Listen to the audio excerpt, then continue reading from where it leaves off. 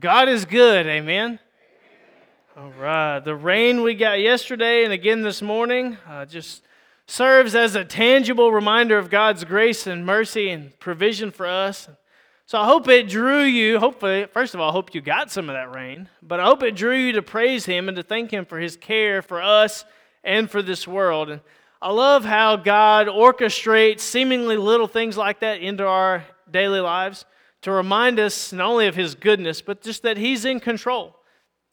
Too often we have a tendency to lose sight of that. We have this tendency to see the sin that plagues us and others and creation around us and fall into despair rather than to rejoice in the goodness of God. Now, we do live in a sinful world, but we are not citizens of this world. Last week, we finished up what we called heavenly civics, this idea of how Christ followers, as citizens of the kingdom of God, are to relate to and live in a fallen world. And Peter has laid out for us that to follow Christ is to submit to the will of God as Jesus did, and that plays out practically in all of our earthly relationships, of which Peter gave several examples.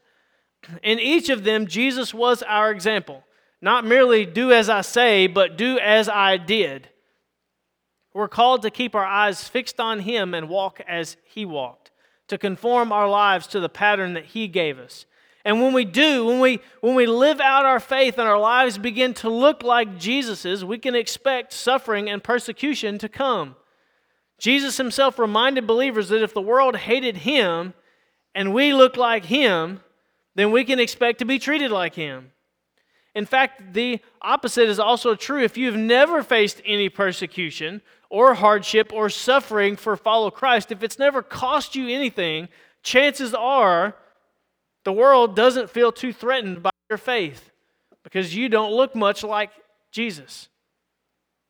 Now, there are times of peace, and we don't just go out looking for suffering. There's nothing necessarily redeemable or redeeming about suffering in and of itself. There are times of peace, but if you stand for biblical truth, then suffering is inevitable. It's going to come eventually. Why should we expect to be treated better than or different than our Master? We ended last week with the encouragement found in this, that when we endure suffering for righteousness' sake, though it is painful and unjust, we find joy in the fact that the world sees Jesus in us and the assurance of our salvation and the genuineness of our faith that brings. And it is evidence that our faith is more than just words.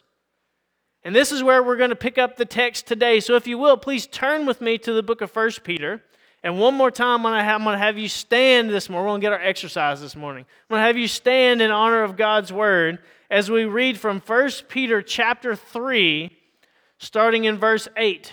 And we're going to finish out this chapter. I said the same thing in my Sunday school class, and we didn't quite finish out all the way through the end, but we're going to do it today. We're going to finish. We're going to go all the way through the end of 1 Peter chapter 3. So 1 Peter 3, starting in verse 8. Finally, all of you have unity of mind, sympathy, brotherly love, a tender heart, and a humble mind. Do not repay evil for evil or reviling for reviling, but on the contrary, bless, for to this you are called, that you may obtain a blessing. For whoever desires to love life and see good days, let him keep his tongue from evil and his lips from speaking deceit. Let him turn away from evil and do good. Let him seek peace and pursue it. For the eyes of the Lord are on the righteous, and His ears are open to their prayer. But the face of the Lord is against those who do evil. Now who is there to harm you if you are zealous for what is good? But even if you should suffer for righteousness' sake, you will be blessed.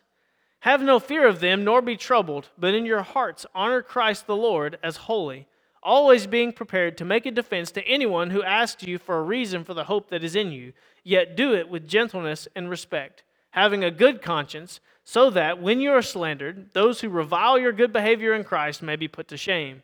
For it is better to suffer for doing good, if that should be God's will, than for doing evil. For Christ also suffered once for sins, the righteous for the unrighteous, that he might bring us to God, being put to death in the flesh, but made alive in the Spirit, in which he went and proclaimed to the spirits in prison, because they formerly did not obey, when God's patience waited in the days of Noah, while the ark was being prepared, in which a few, that is, 8 persons, were brought safely through water. Baptism, which corresponds to this, now saves you, not as a removal of dirt from the body, but as an appeal to God for a good conscience, through the resurrection of Jesus Christ, who has gone into heaven and is at the right hand of God, with angels, authorities, and powers having been subjected to him. Let's go to the Lord in prayer. Heavenly Father, we thank you again so much for today. Lord, we thank you for your word. We thank you for this letter that Peter wrote, for the inspiration of the work of the Holy Spirit and having him write this. Lord, for just how timely it is for us today. Lord, we thank you for everything that we've learned up to this point. Lord, I pray that you would speak through me, that I would speak clearly this morning. Not my opinion, but your truth, Lord. And we know that your truth is what we're here for. Your truth is what brings us here. It's what unites us together. And Lord, I just praise you for who you are, for the fact that you never change and that we can trust in the sacrifice made on our behalf. Lord, open our hearts and our minds to hear from your word this morning, but not just hear it with our ears, but that it would, that we would process it with our minds, that it would soak into our hearts, and that it would change us from the inside out as we leave this place, that we would look more and more like you in a dark and sinful world. And it's in Christ's name that we pray. Amen. All right, you may be seated. Now, in this second half of chapter 3 here, Peter shifts his focus from our actions and responsibilities as kingdom citizens to when that suffering comes, how are we to respond? What are we to do when that happens? Now, I'm just going to preface all this by saying there's a ton of rich theology and practical application in this text. We're not going to have time necessary to flesh out all of this, so there's room to return to this text at a future date. But as we go through here, as we walk through it verse by verse, I'm going to point out specifically 3 ways that Christ followers are to respond to the suffering that comes from living as a kingdom citizen in a sinful world. And the first one is that Christ followers respond to suffering with faithfulness. Christ followers are to respond to the suffering that comes from following Jesus with faithfulness. He says in verses 8 through 12, finally, all of you have unity of mind, sympathy, brotherly love, a tender heart, and a humble mind. Do not repay evil for evil or reviling for reviling, but on the contrary, bless. For to this you are called, that you may obtain a blessing. For whoever desires to love life and see good days, let him keep his tongue from evil and his lips from speaking deceit. Let him turn away from evil and do good. Let him seek peace and pursue it. For the eyes of the Lord are on the righteous, and his ears are open to their prayer. But the face of the Lord is against those who do evil. In verse 8, that word finally signals that this section here is connected to the same theme that we've looked at the last 2 weeks. As citizens of the kingdom of heaven in a sinful world, all right, he lists 5 characteristics that should describe how you relate to one another as believers. The last 2 weeks, we've looked at different examples and seen different applications for different situations, but here he addresses this to all people. To all people. Again, look there in verse 8. Finally, all of you, everyone who is reading this, all the believers to which I'm addressing this letter, all of you, his entire audience. And we know that this letter was addressed to a group of believers. And the first one that he lists here is this call to have a unity of mind. Now, this does not mean that everyone in the church agrees on everything. If you've been involved in church for very long, you'll understand that that's not the case. And that's not the point. It's not that unity of mind does not mean that we're going to agree on every detail. If you disagree or don't believe me, then let me just invite you to come serve on the building committee for a little while, and you'll understand there's a lot of opinions that get floated around. When we started looking at the color of carpets and pews and all this kind of stuff, there was not always unanimity of thought there. And that's okay. That's perfectly fine. We come from a variety of backgrounds. We have different skills and interests and jobs and education levels, family backgrounds. We bring different perspectives to the table. And those are good things. That was designed by God. But it's the gospel of Christ that brings us together. That is the reason why we're all here. And this unity of mind is referring here to this desire for God and His will. It's not a unity of heart or soul or opinion. It's a unity of mind. It requires a level of intellectual effort, a desire to learn and implement God's Word in your life and to allow His Word to shape and inform your life and your decisions. I'm going to use the deacons as an example because they're a great example. A lot of times an idea will get discussed when there is a wide range of ideas and opinions, and sometimes it gets a little heated and people get frustrated and there's some debate and discussion. And again, that's okay, because at the end of the day, we stop and ask, okay, what does the Bible say? Because ultimately, my opinion doesn't matter. What I think will be best doesn't matter. It's what does the Bible say? Because God's will is what we want. Ultimately, that's the goal. That's what we want. When we stop and ask, what does the Bible say? I've seen it time and time again where a group of people can come in divided and leave united on an issue because they went to God's Word. After laying aside personal preferences and opinions and looking at what God's Word says on the matter. You see, unity of mind is submitting our ideas and our opinions and our preferences to the Word of God. Unity of mind is not compromise, not compromising biblical truth. It's not overlooking or ignoring sin in the lives of fellow brothers and sisters in Christ. That's the way of the world. That's what the world says. That's how the world says you achieve unity, by just ignoring other people's faults, ignoring sin, and just be tolerant of everyone. That's not what the Bible says. That's not true unity. That's ignorance. True unity is going to the Word together and seeking the one and only truth that's found there. If we're all seeking the truth of God's Word, then that is what unites us. We're united under one objective truth. And as a group of believers, that is what this church should strive for. We can be different and we can disagree at times, and that is okay. In many ways, that's a good thing. But we must strive to be united by the Word of God, actively working through our minds to mold us into His image. And this takes active engagement on your part. Now, the second one he lists there is sympathy, also translated compassion. Paul, in describing the marks of genuine faith to believers in Rome, teaches similar. We've seen a lot of similarities between what Jesus teaches and what Peter teaches and what Paul teaches, and that's for good reason. They're teaching in different contexts and different settings, but it's the same truth. Paul describes in Romans 12:15, he says, "Rejoice with those who rejoice, weep with those who weep." We are to care deeply for one another and do life together, and this requires a degree of selflessness. Again, here this command, this characteristic is not issued in a vacuum. We're called to follow the example of Christ. Look at Hebrews 4:15. "For we do not have a high priest who is unable to sympathize with our weakness, but one who in every respect has been tempted as we are, yet was without sin." We see this characteristic of sympathy or compassion even in Jesus Himself. That should also characterize us as Christ followers, as brothers and sisters in Christ. And speaking of brothers and sisters in Christ, the next one is brotherly love.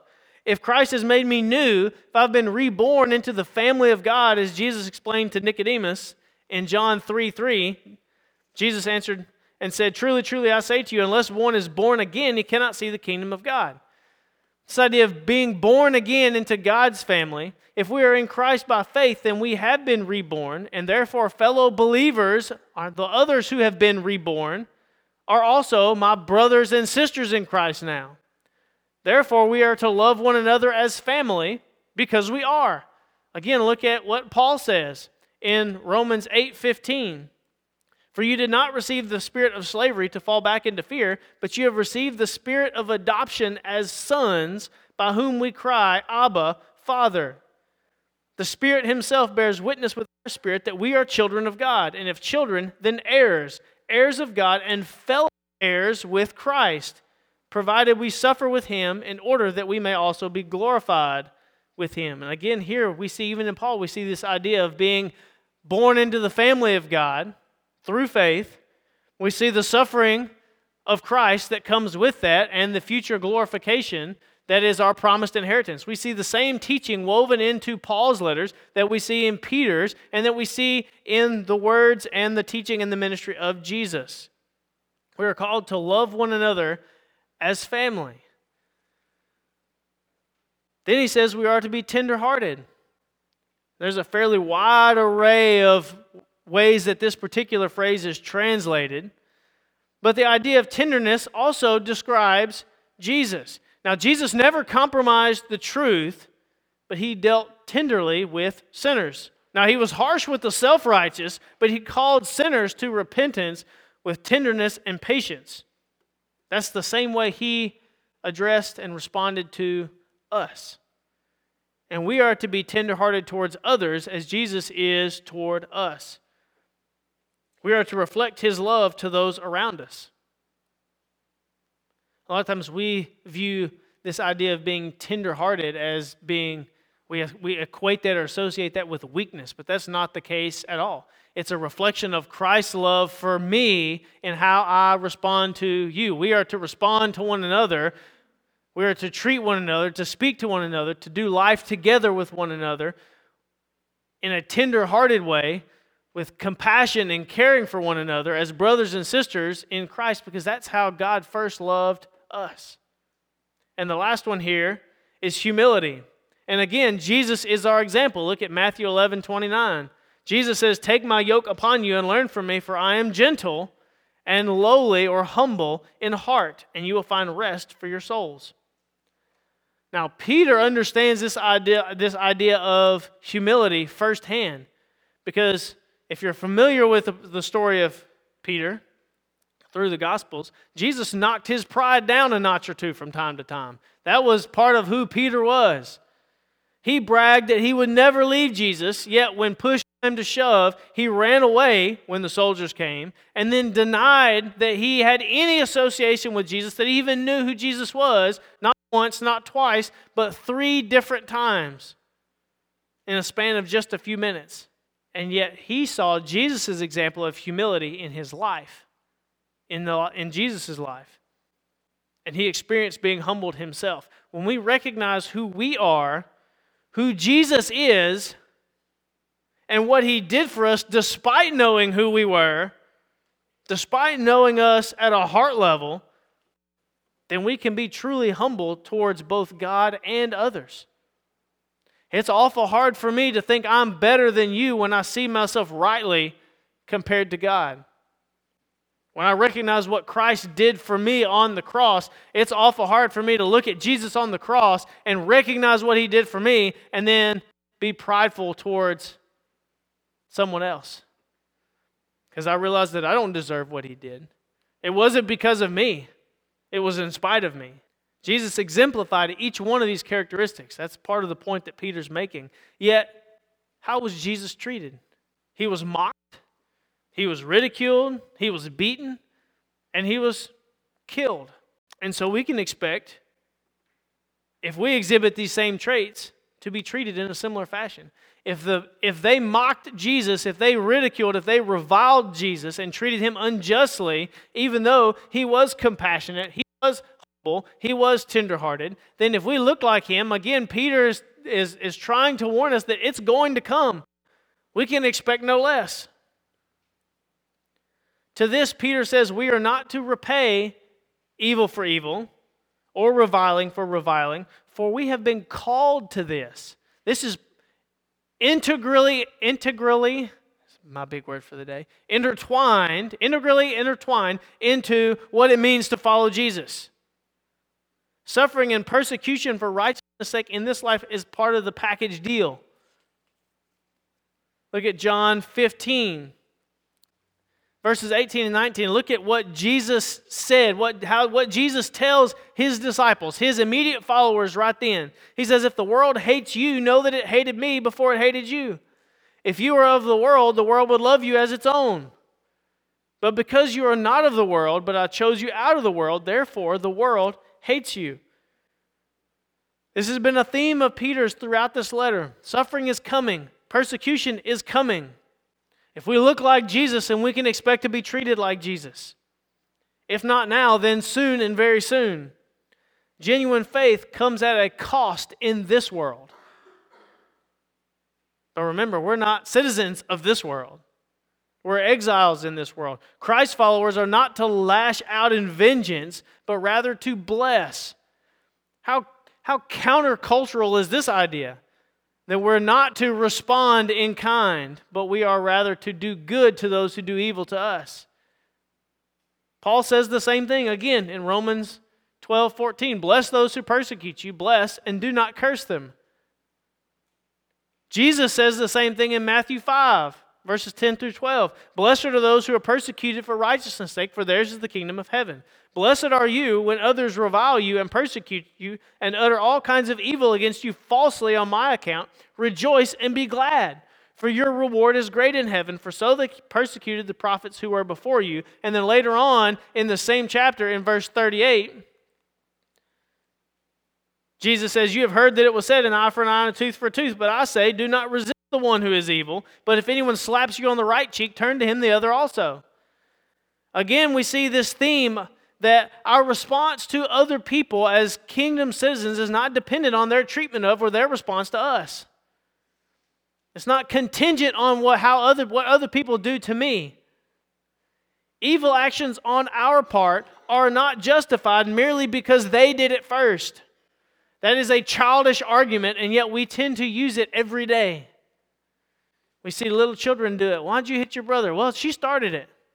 And we look at that and we think that's ridiculous. Don't act that way. And then we turn around and do the same thing to God. Why did you respond? Why did you get angry? Why did you lash out that way? Why did you say those things? Why did you respond that way? Well, they did it to me. That's a childish argument.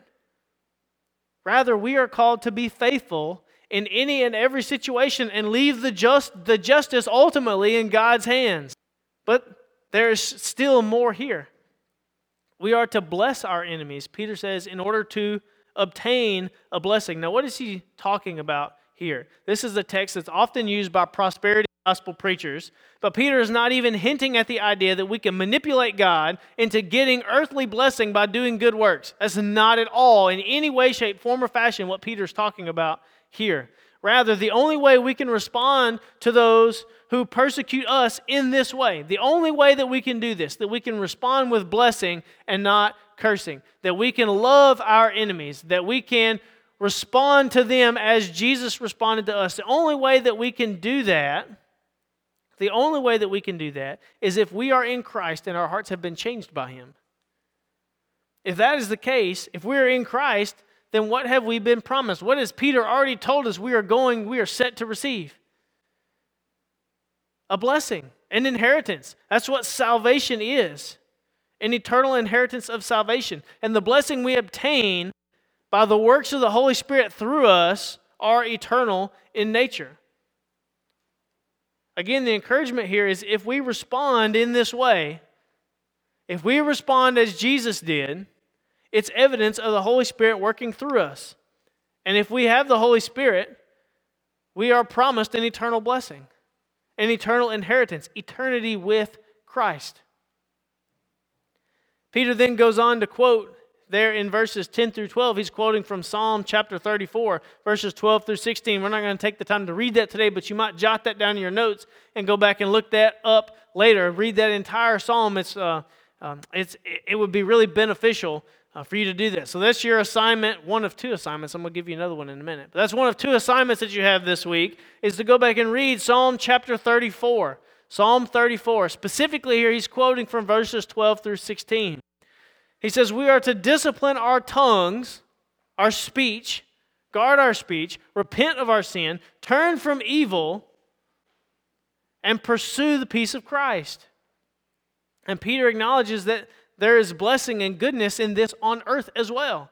There is a physical element of this blessing. It's not all just eternal or spiritual in nature. There are physical benefits to this today in life on earth as well. The psalmist describes these as good days. The one who seeks, the one who loves good days, the one who wants to love life. Here's how you are to live. Here's how you are to relate to one another. He describes these as good days, and what makes them good is our relationship with God. It's not earning earthly blessings from God. It's the relationship we have with God. When we submit to His order for our lives, He draws near to us. His face shines on us. He hears our prayers, and that's a good day. Regardless of what your circumstances are, knowing that I can go before God and He hears me, that's an immediate blessing right then and there. That's a good day. We are to respond to suffering with faithfulness to God and to His Word, remembering that when we pursue righteousness, regardless of the cost to us, God hears our prayer, and there is an unfathomable blessing awaiting all who serve Him faithfully.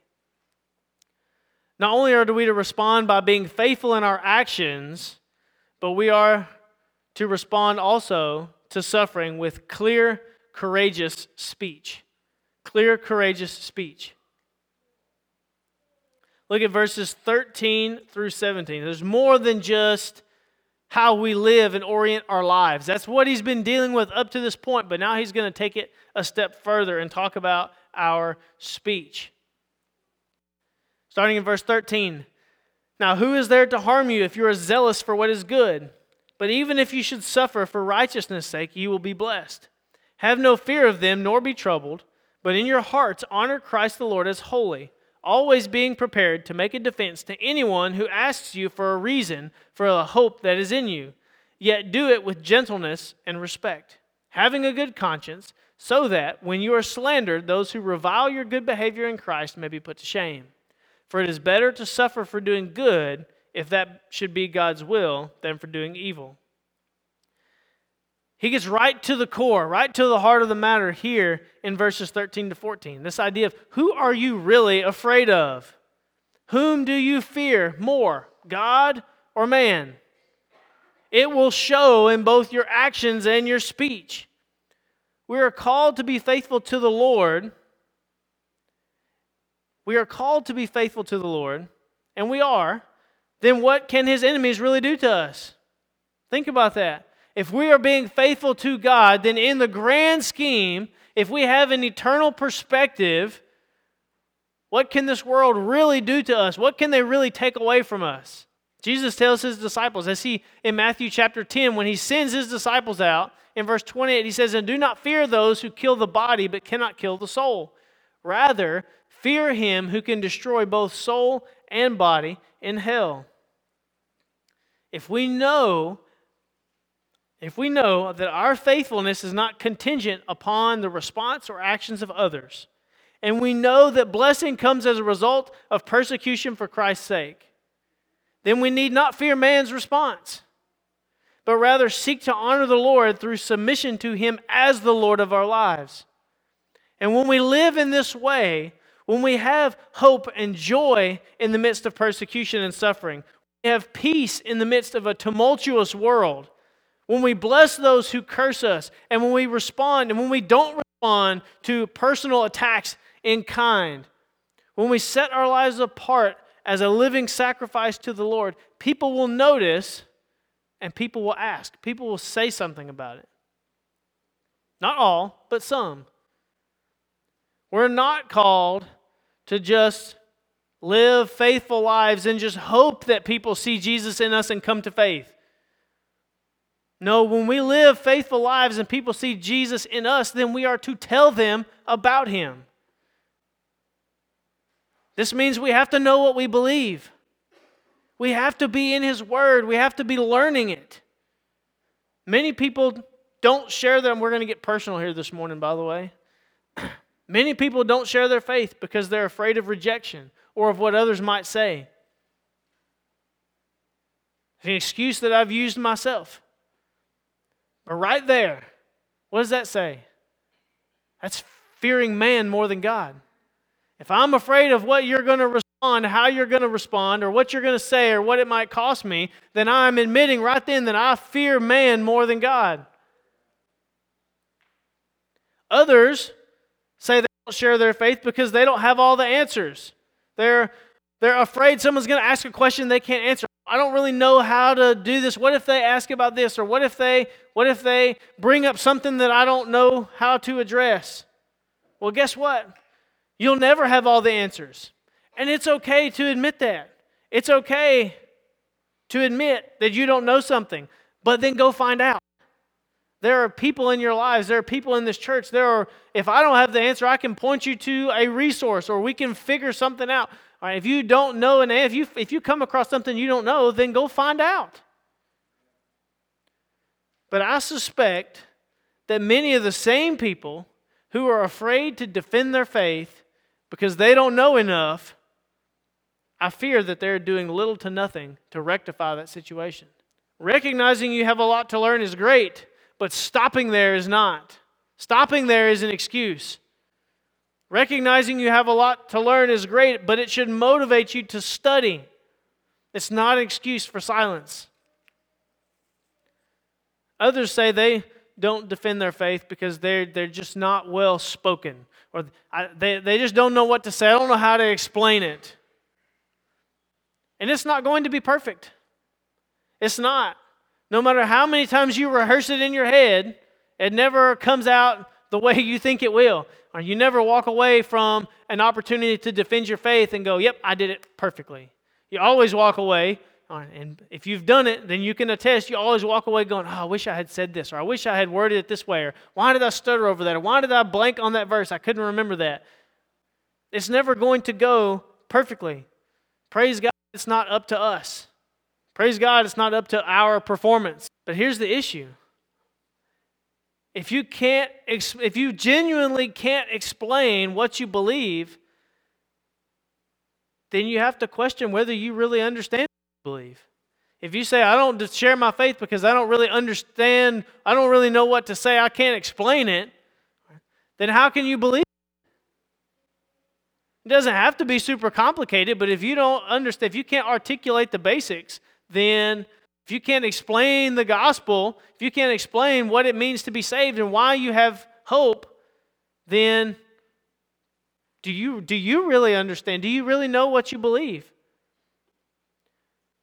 Because the reality is genuine faith must be your own.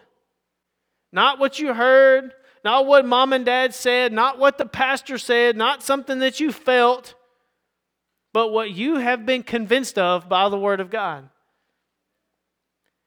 That's genuine faith. And when that faith is challenged or questioned, we are to be ready and willing and courageous, because it does take courage to defend the hope that you have with gentleness and respect and a clear conscience. I remember when I was in youth, when I was a teenager, the big catchphrase at the time was living the gospel. Live your faith in front of them, in front of your friends, and witness to them with your life. And this is partially true. That's not bad, but it's woefully inadequate. It falls far short of what we're actually called to do according to God's Word.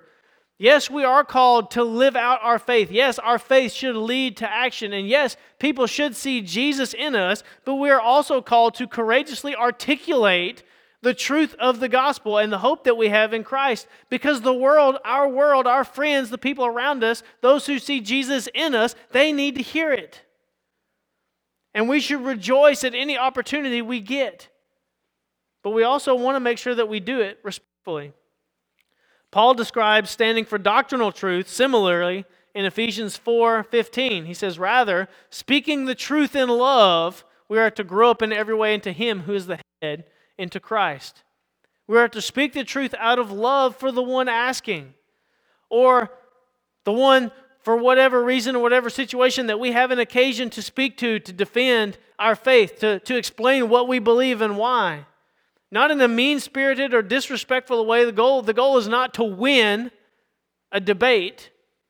The goal is to clearly explain, this is what I believe and why. This is why I do what I do. Not in a disrespectful way as if we're somehow better than them because we understand something that they don't. Remember, it is only God who opens eyes. And you and I were just as blind as anyone else in the world until God, in His patience and by His grace, opened our eyes to see the truth of the gospel and gave us the faith to believe it. Nevertheless, we're called to be ready, called to prepare, so that when an opportunity arises, we can defend the gospel with our words. With our words. When we respond respectfully and out of love and compassion and speak the truth in this way, it does not mean that persecution will stop. It's not like if you explain it well enough, then they'll go, oh, okay, well, that makes sense. I'm going to agree with you. All right, and the vast majority of the case of times, that's not going to be the case. But he says, those who are attacking you will be the ones ultimately put to shame. Those who are attacking you will be the ones ultimately put to shame. He ends this section by reminding us that it is better to suffer at the hands of men for following God than at the hands of God for doing what is evil. Suffering will come when it does. And when we face this persecution for our faith, let us be ready to give a defense for the hope that we have in Christ. When people revile you, when people mock you, when people say, why do you do that? Why do you believe that? Peter says we need to be prepared and ready to answer that question. And then what they do with that is between them and God. It's God who determines the results. But God uses people to spread the gospel. God chooses to use us to tell others.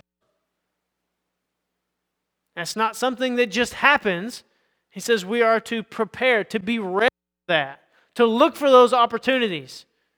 Not to go out and beat people over the head, but to look for opportunities. When the opportunity comes, when someone questions what you believe, can you defend it? Can you explain it?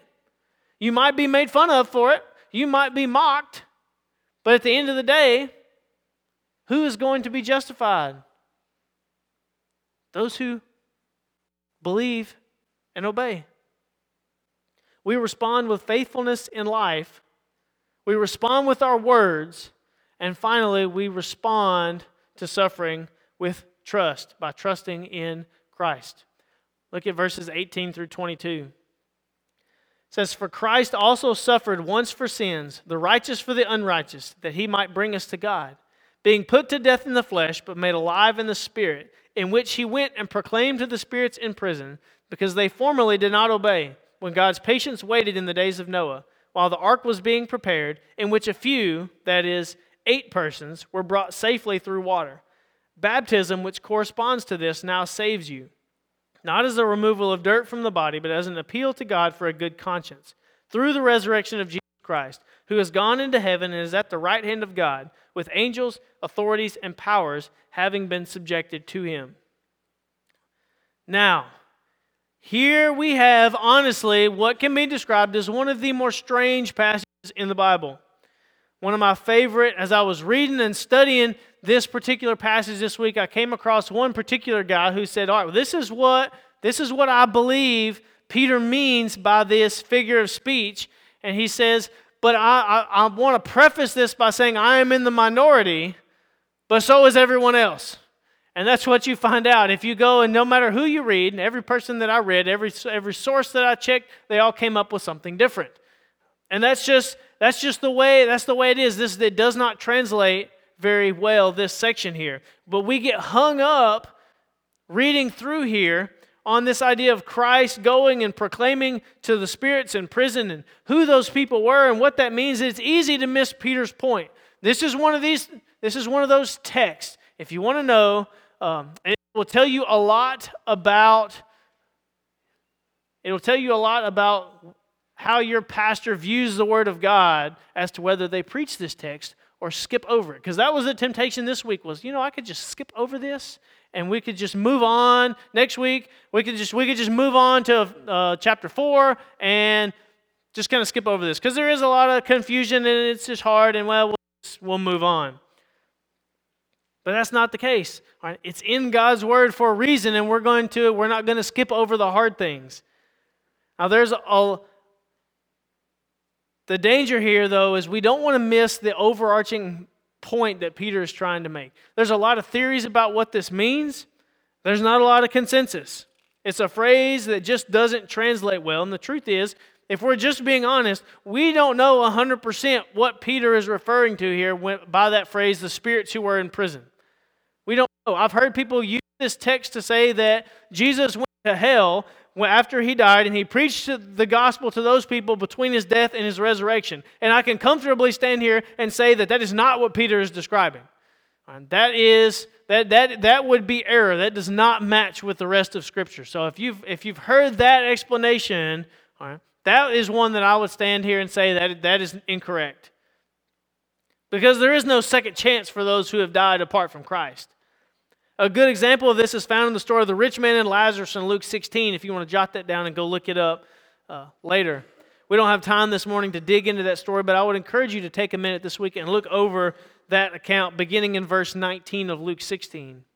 But Peter here is pointing out that Jesus suffered unjustly for our sin, and he paid the penalty that we deserved, that all who come to repent of their sin and turn to him shall be saved. And in the same way, this message of repentance was preached through Noah, but the people would not listen. They persecuted Noah. Peter loves to use Noah as an example. He addresses Noah again in his second letter, in 2 Peter. As well. So that's, I don't know if maybe that was like a personal hero for Peter. But it's a great illustration. He uses Noah as an illustration. Noah was persecuted for his righteousness.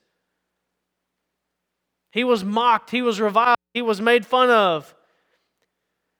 And only 8 people, 7 if you don't include Noah, were saved by Noah's call to repentance from the flood. Only Noah plus 7 others, his sons and their wives, were saved.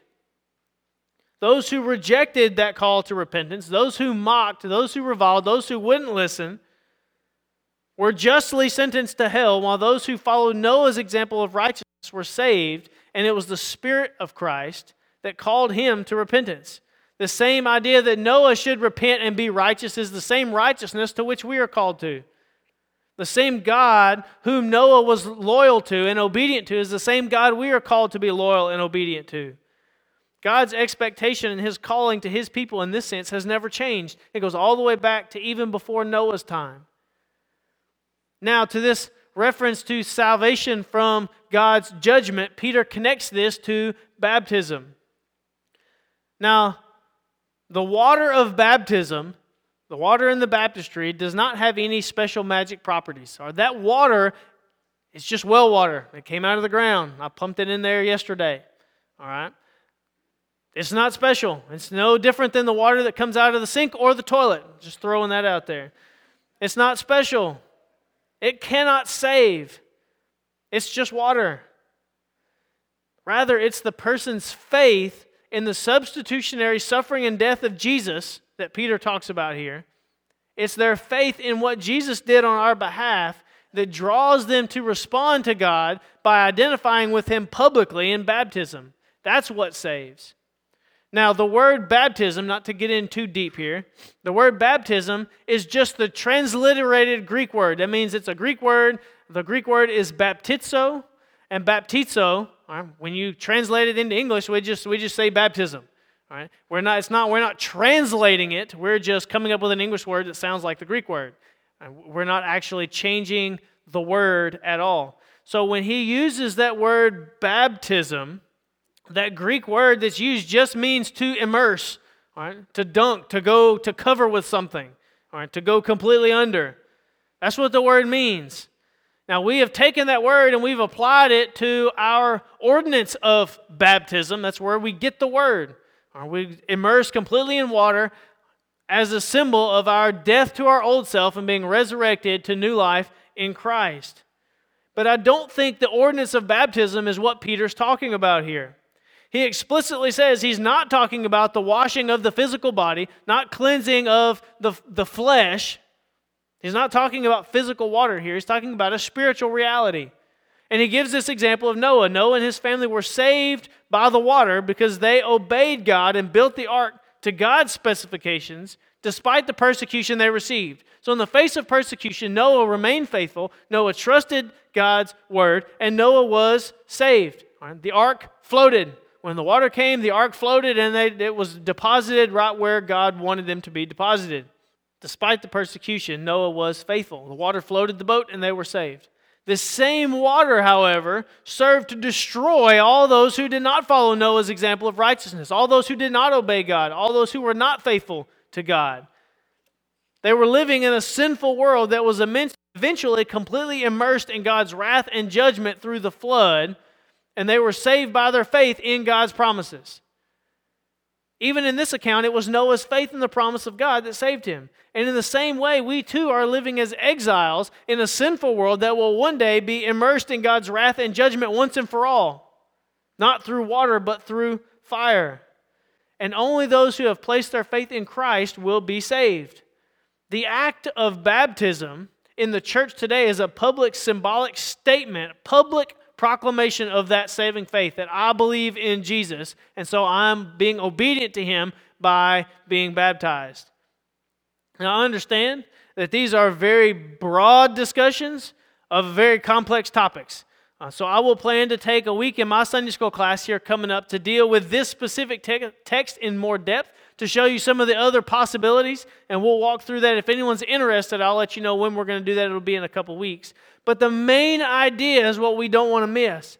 The main idea Peter is trying to convey is not in question. It's the same across numerous theologians, across numerous people. It's the same throughout his letter of 1 Peter. It's the same that we see in Paul. It's the same that we see in Jesus. His point is not in question. Some of the words that he uses, some of the word pictures that he uses, we might not completely understand, but the point is clear. Jesus suffered and died for our sins. He was dead, He was buried, and then He rose again from the grave and is seated at the right hand of God in all power, with all things being subjected to Him, under Him, because He suffered for our sins. We don't have to. That's the point. He suffered for our sins so that we could obtain His righteousness. And if we suffer for righteousness' sake, let it serve to remind us that our sin debt is paid. Everything Peter has been talking about, the last 2 chapters boils down to this. No matter your circumstances, no matter the cost, trust the sufficiency of what Christ has accomplished on your behalf. Keep your eyes fixed on Him and follow Him. When the cost of following Jesus begins to rise and suffering is inevitable, face it head on, being faithful in action, courageous in speech, and trusting Christ's work on our behalf has already secured the victory over sin. That's the point. That's how Christ followers respond to suffering in a sinful world. We stay faithful to Him in our lives. We are courageous to defend what we believe and why. And no matter what happens, no matter the cost, we trust that victory is already won. Our inheritance is secure. Our blessing is waiting for us on the other side. We are merely exiles in this world. Again, Peter's writing this letter as an encouragement. It's not doom and gloom here. Peter's writing this letter to encourage believers that this is our reality. The victory is won. It's over. And what's happening to you and what you're going to experience in this life, the suffering that's going to come, the hard times that are going to come, the cost of following Jesus, those things Paul describes as light and momentary compared to eternity with Christ, compared to the glory that will be revealed. That's where we fix our eyes. When we walk through this life with an eternal perspective, with our eyes fixed on Christ, then we can have joy and comfort and peace no matter what's going on around us. As Kelly and Kathy come to lead us in another time of worship, we're going to sing a song that really proclaims this truth. I want to encourage you this morning. This is a song that you've heard before, a song that we've done before, but I want to encourage you to focus on the words of this final song and sing them wholeheartedly to our King. It's also fitting that as we ended this message with a discussion on the word baptism and what that means and how it relates to what we do when we baptize, it's fitting that we will conclude our service with the baptism of a young man who has come to this point of making his faith his own and wanting to publicly identify with Christ by being obedient to his call to be baptized. So before we do that, as we get ready to worship the Lord again, let's go to the Lord in prayer. Lord, we thank you so much for who you are. Lord, we thank you for the fact that you never change. We thank you for the fact that the victory over sin has already been won, that our inheritance is guaranteed. Lord, we thank you for the salvation that you have offered. And Lord, I pray that you would help us to keep our eyes fixed on you as we go through this life. Lord, help us to be faithful. Give us the strength to follow you when it gets hard. Lord, help us to see the cost of following you compared to the inheritance that's waiting for us. Help us to see that no matter what the world throws at us, no matter what pain and suffering, no matter what persecution, no matter what we might lose here in this world, it's not even worth comparing to what we gain in you. And Lord, as we keep our eyes fixed on you, help us to be ready and willing to explain to anyone who will listen why it is that we have such hope, why it is that we can find such joy in the midst of hard and trying times. And the answer to that is, it's because of you. It's because of Christ. It's because of Jesus. The world needs to hear that. And Lord, help us to be courageous, to be your mouthpiece to the world. To anyone who will hear, to anyone who will listen, Lord, give us courage, give us boldness. And Lord, I thank you so much for the opportunity again to stand here today and to witness yet another young man come and say, you know what, I've counted the cost. I understand what Jesus asked of me, and I want to follow Jesus. Lord, we praise you for that. Lord, we thank you for who you are. We thank you for all that you've done, for your grace and mercy that you've shown us that we don't deserve. And it's in Christ's name we pray. Amen.